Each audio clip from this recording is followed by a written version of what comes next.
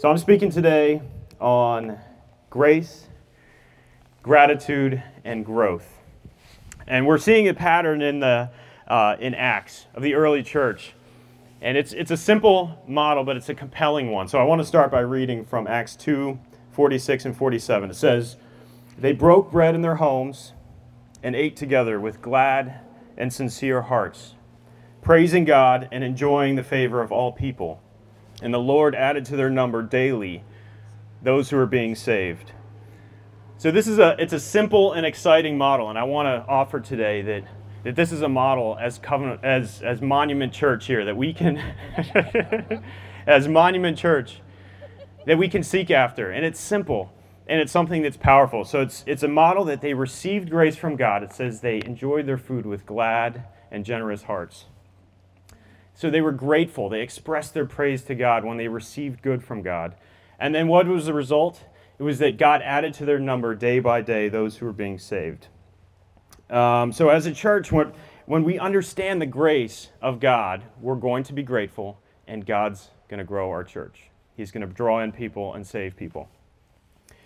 So we're told as Americans we have a unique brand of entitlement that we feel like we deserve. And actually, we've caricatured this person as, you may be familiar with the term Karen.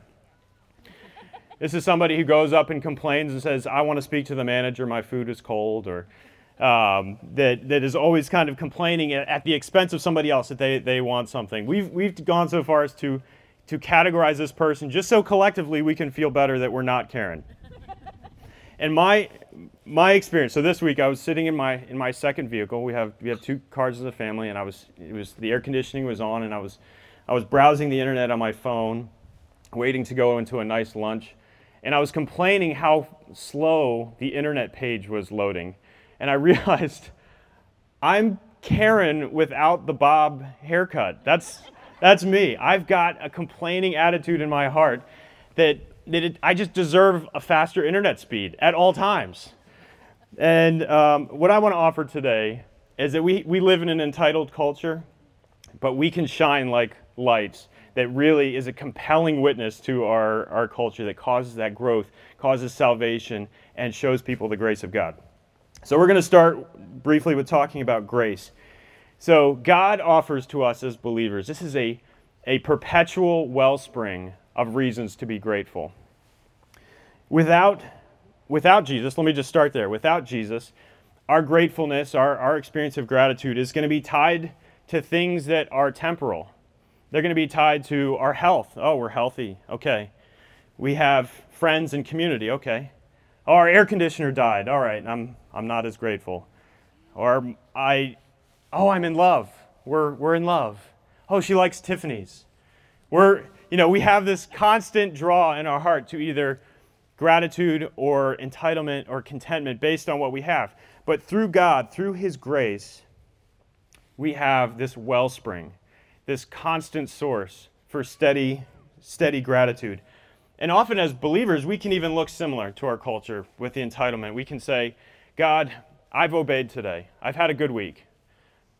But my internet's slow. Why is this, God? Your favorite son aside from Jesus. I've done everything right this week. I've read my Bible. I didn't look at porn. I'm a good person this week, and I deserve good from you." But that's not grace. That's just entitlement with a spiritual twist. What we need is God's grace to motivate us. And what is God's grace? It's that God who owes us nothing, it says in Romans 11:35, that who is given to God that God should repay him. So God who owes us nothing takes away what? Your stuff? Your health? No, He takes away your sin, your guilt, and He gives you what? What you deserve? No, He gives us sonship, daughtership, an inheritance in heaven, peace in your soul, untouchable love and acceptance. And Ephesians 1:3 says, every spiritual gift in the heavenly places. So God, who owes you nothing, takes away your sin, gives you every spiritual blessing. That is grace. And that is the steady motivation for gratitude. So it says so I'm going to move on to gratitude. So It says that God, in Scripture, God calls us to an expressive, effusive gratitude. And it says you actually look like a star in the sky when you do this. In Philippians 2, it says, do everything without grumbling so that you may shine among a corrupt culture like stars in the sky. So as we're grateful, as we express our gratefulness, we're going to stand out like stars in the sky. Did you guys happen to see Mars this week? Mars is the brightest that it's ever been. You saw it, Dylan, yeah. We actually took our telescope out this week. The telescope that is like, yeah, it's like you're this much closer to the star. But the stars in the sky are beautiful, right? They stand out. They're like little diamonds. There's hundreds of top hit songs that have been driven by the beauty of stars in the sky. Imagine a totally pitch black sky. That is what it would be like with an ungrateful church. We want to be those sparkly lights in the sky that draw our eye and cause people over generations to just write music because they can't help themselves.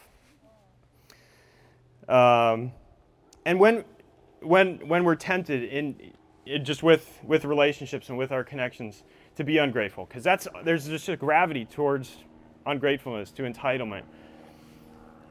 Is when you say, I wish my weekend was longer, or my kids are acting up, or the traffic is bad, or I hate 2020. God has given us grace in 2020 beyond what we deserve. If our candidate isn't elected in 2020, guess who's the Rock of Ages? Jesus, the almighty King of Kings, who steers kings' hearts like water. And he gives grace freely to his sons and daughters, and that doesn't change. So Christians, we must be grateful. And lastly, growth. So I just want to pray. I want to pray that God would give us that heart of gratitude that is steadied on his grace. So I'm going to pray for us that as we receive grace from God, we would be grateful, and that people would be added. So Lord, we just pray for growth. We pray for revival. We pray for salvation.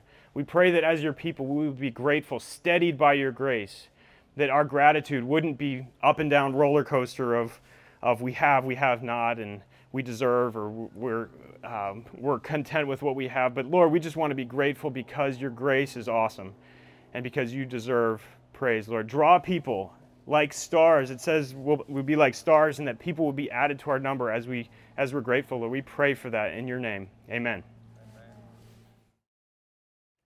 So if I can take our attention just back to this passage of Scripture, in verse 42, it says they devoted themselves to 4 things. So devotion's a key word, not just casual when you feel like it. They were devoted to the teaching of the Word of God. And it's interesting that comes first. That's our foundation, right? And then look at what comes second, the fellowship. The fellowship. We'll talk about that in the weeks ahead.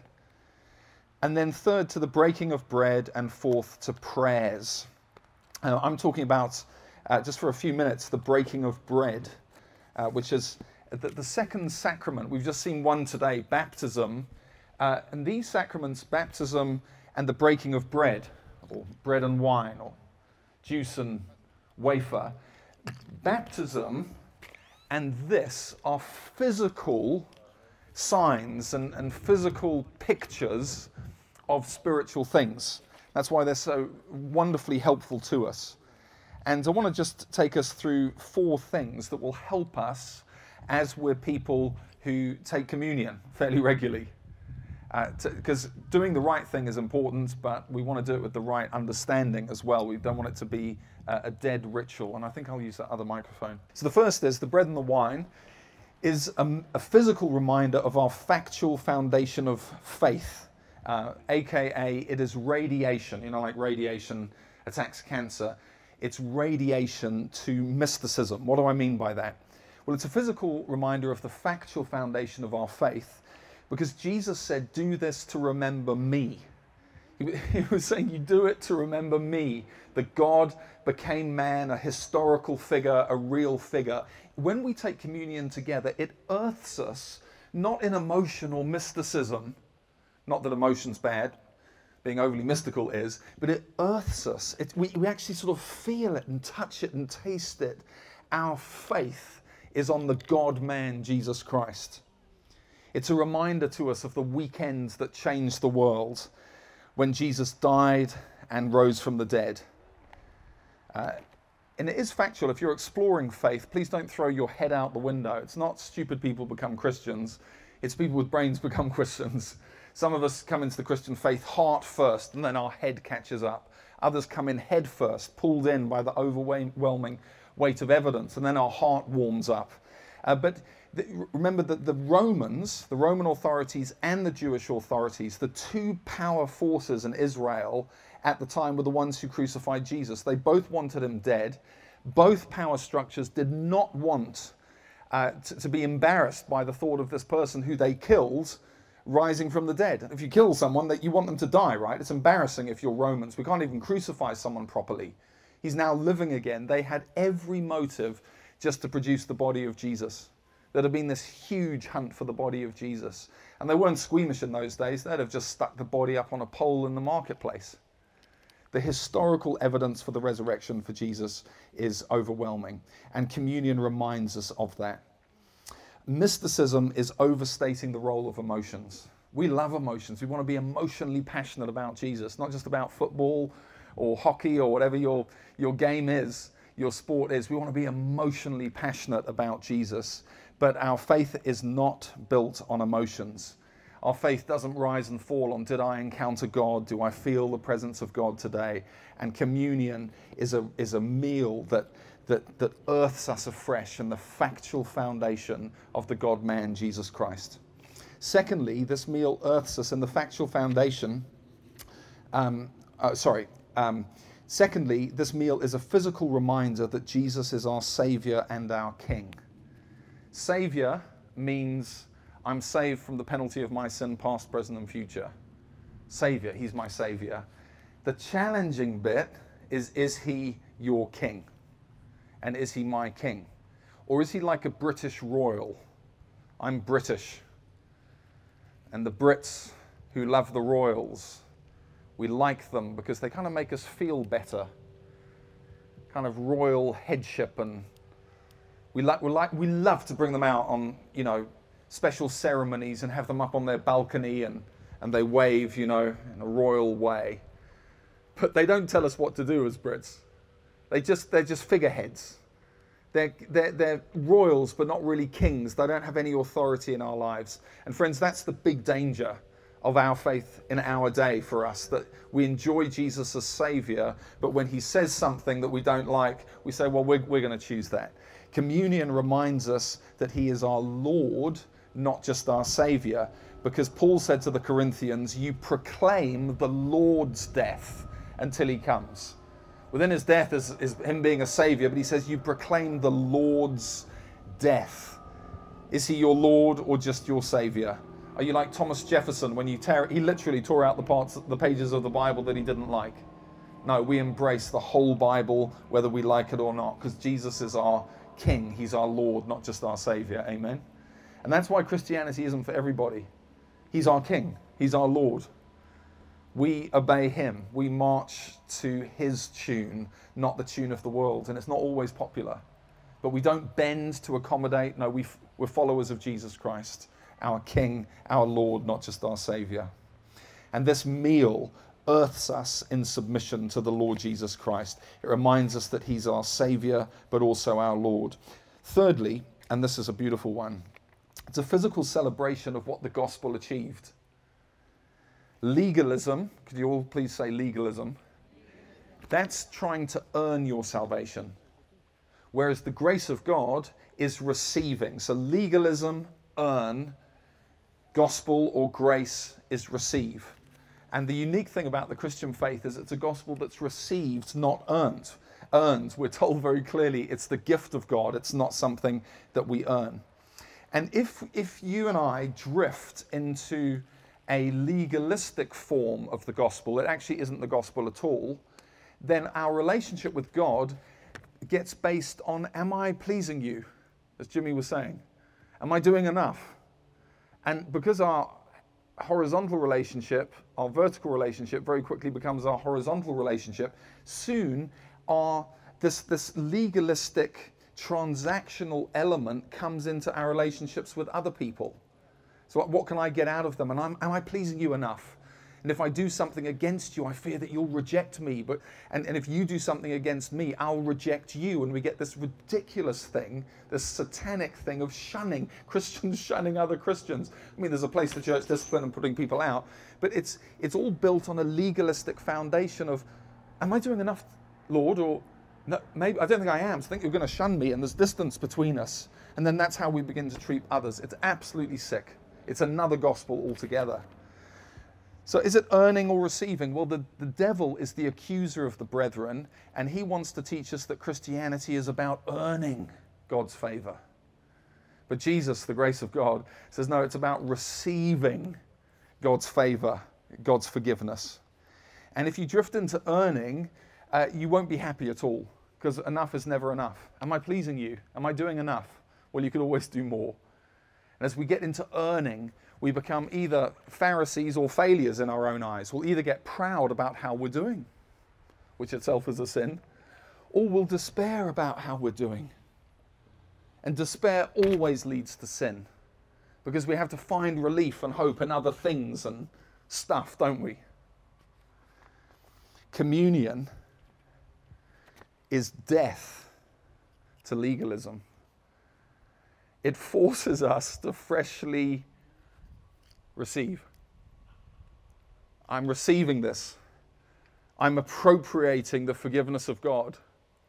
I'm reminding myself that this is a gift. I'm literally internalizing, I'm eating, I'm drinking of the forgiveness of God. There's nothing legalistic, there's nothing earned about this. And when Jesus was talking to his disciples, he said, take and eat. There's a command piece. I think Jesus would have said it gently, but with probably steel in his eyes. Take and eat. He was saying, receive, not earn. Take it. I've done it. Take it. Eat it. Chew on it. Know that the forgiveness of God in you is based on the grace of God, not your good works or bad works. I'm forgiven. I'm washed. The story is told of Robert the Bruce. You know who he is from, or maybe you don't, but he was sort of Lord Protector in Scotland and became king. He was a lord and became king. And the story is told that he was being chased by the British soldiers once with their horses and their dogs, sniffer hunter dogs. And the story is told that he found a river and he went into the river and he walked up the river a couple of miles and came out the other side. And he went on to Edinburgh to take the throne and so on. And the sniffer dogs and the English soldiers came to the river and the scent was gone. It had been washed away by the water, washed away for us here by the blood. No scent. Your scent is gone. It's been washed away. This reminds us of that. The blood of Jesus has covered my sin, has taken my sin away. I've eaten of the bread of life, but the scent is gone. You know, the Bible says you're hidden in Christ. When the devil looks for you, he can't find you, he finds Jesus. You're hidden in Christ. The righteousness of Christ is now yours. Do not let the devil accuse you. And this meal is death to accusation. It's death to legalism. And it promotes and reminds us of the forgiveness of God. This meal takes us to the place of Jesus on the cross who cried out, "It is finished." Tetelestai, paid in full. They still apparently stamp that. Tetelestai, paid in full. The debt for your sin is paid in full. Don't be accused. This meal takes us to that place. This meal takes us to the law of double jeopardy. You all Americans know about that one. You can't be judged. When an offense has been made and someone's been tried for it, it can't then be raised again. Jesus has been judged for my sin, found guilty for my sin. I now cannot be judged for my sin. He's been judged for my sin. I now stand in righteousness. And this meal reminds me of that. It celebrates what the gospel has achieved for me. And then finally, this is a community meal. Jesus said, do this together. Some churches who have not been able to meet with COVID online, they're not doing communion because they said, this is something that we do together. Whilst we cannot meet, let's mourn and grieve that we're not together and we can't do communion. Others encourage people to take it as individuals, but the point here is that Jesus said it's a community meal. Paul did as well, writing to the Corinthians. He said to them, don't drink and eat too much. It was a proper meal that they had together. And he spoke about family etiquette of taking the meal. This is not meant to be something that we all go into our little shell and do. So we try, and when we take communion, we try usually, not always, but usually, we try to do something that cultivates a community feel. Like come to the front and pick up your communion. Or let's get into groups and pray, drink and eat and drink together. And a few of you in the group say a prayer about thanking God for his death and his resurrection and the forgiveness that's now ours. We deliberately try and do things that promote community as we take this meal. And our individualistic Western bias doesn't like that, does it? For many of us, when it comes to communion, it's, oh no. Does that mean I have to move around? Does that mean I have to bump shoulders with people? Does that mean I have to talk to people, be in a group, praying with people? We just need to be aware of the strengths and weaknesses of our culture. Our culture pulls us towards being individuals. The Bible pushes us towards being a community, a family of God together. And this meal reminds us of that. It's a collective raising of the glass. You know how they do that at events. Let's raise our glasses together. Communion's got that feel about it. It's like we raise our glass to you, Jesus, whose blood was shed and body was broken. And we eat together this meal. Now, sometimes we take it in a very tender way and we do just give each other space. But the feel in Scripture is that this is a community meal. This was one of the things that the early church did, one of the characteristics of the early church that they were devoted to. And I think we could say it another way, devotion to breaking of bread, drinking of the wine, communion. Devotion to that is really a devotion to being a Jesus-centered church, a gospel-centered church, that this takes us right back always to Jesus, the God-man Jesus. He is the essence of our faith and the foundation of our faith and the sustainer of our faith. And we drink in the grace and the forgiveness of God afresh. And it's so tangible, isn't it? We're actually touching, we're actually feeling the bread and the wine.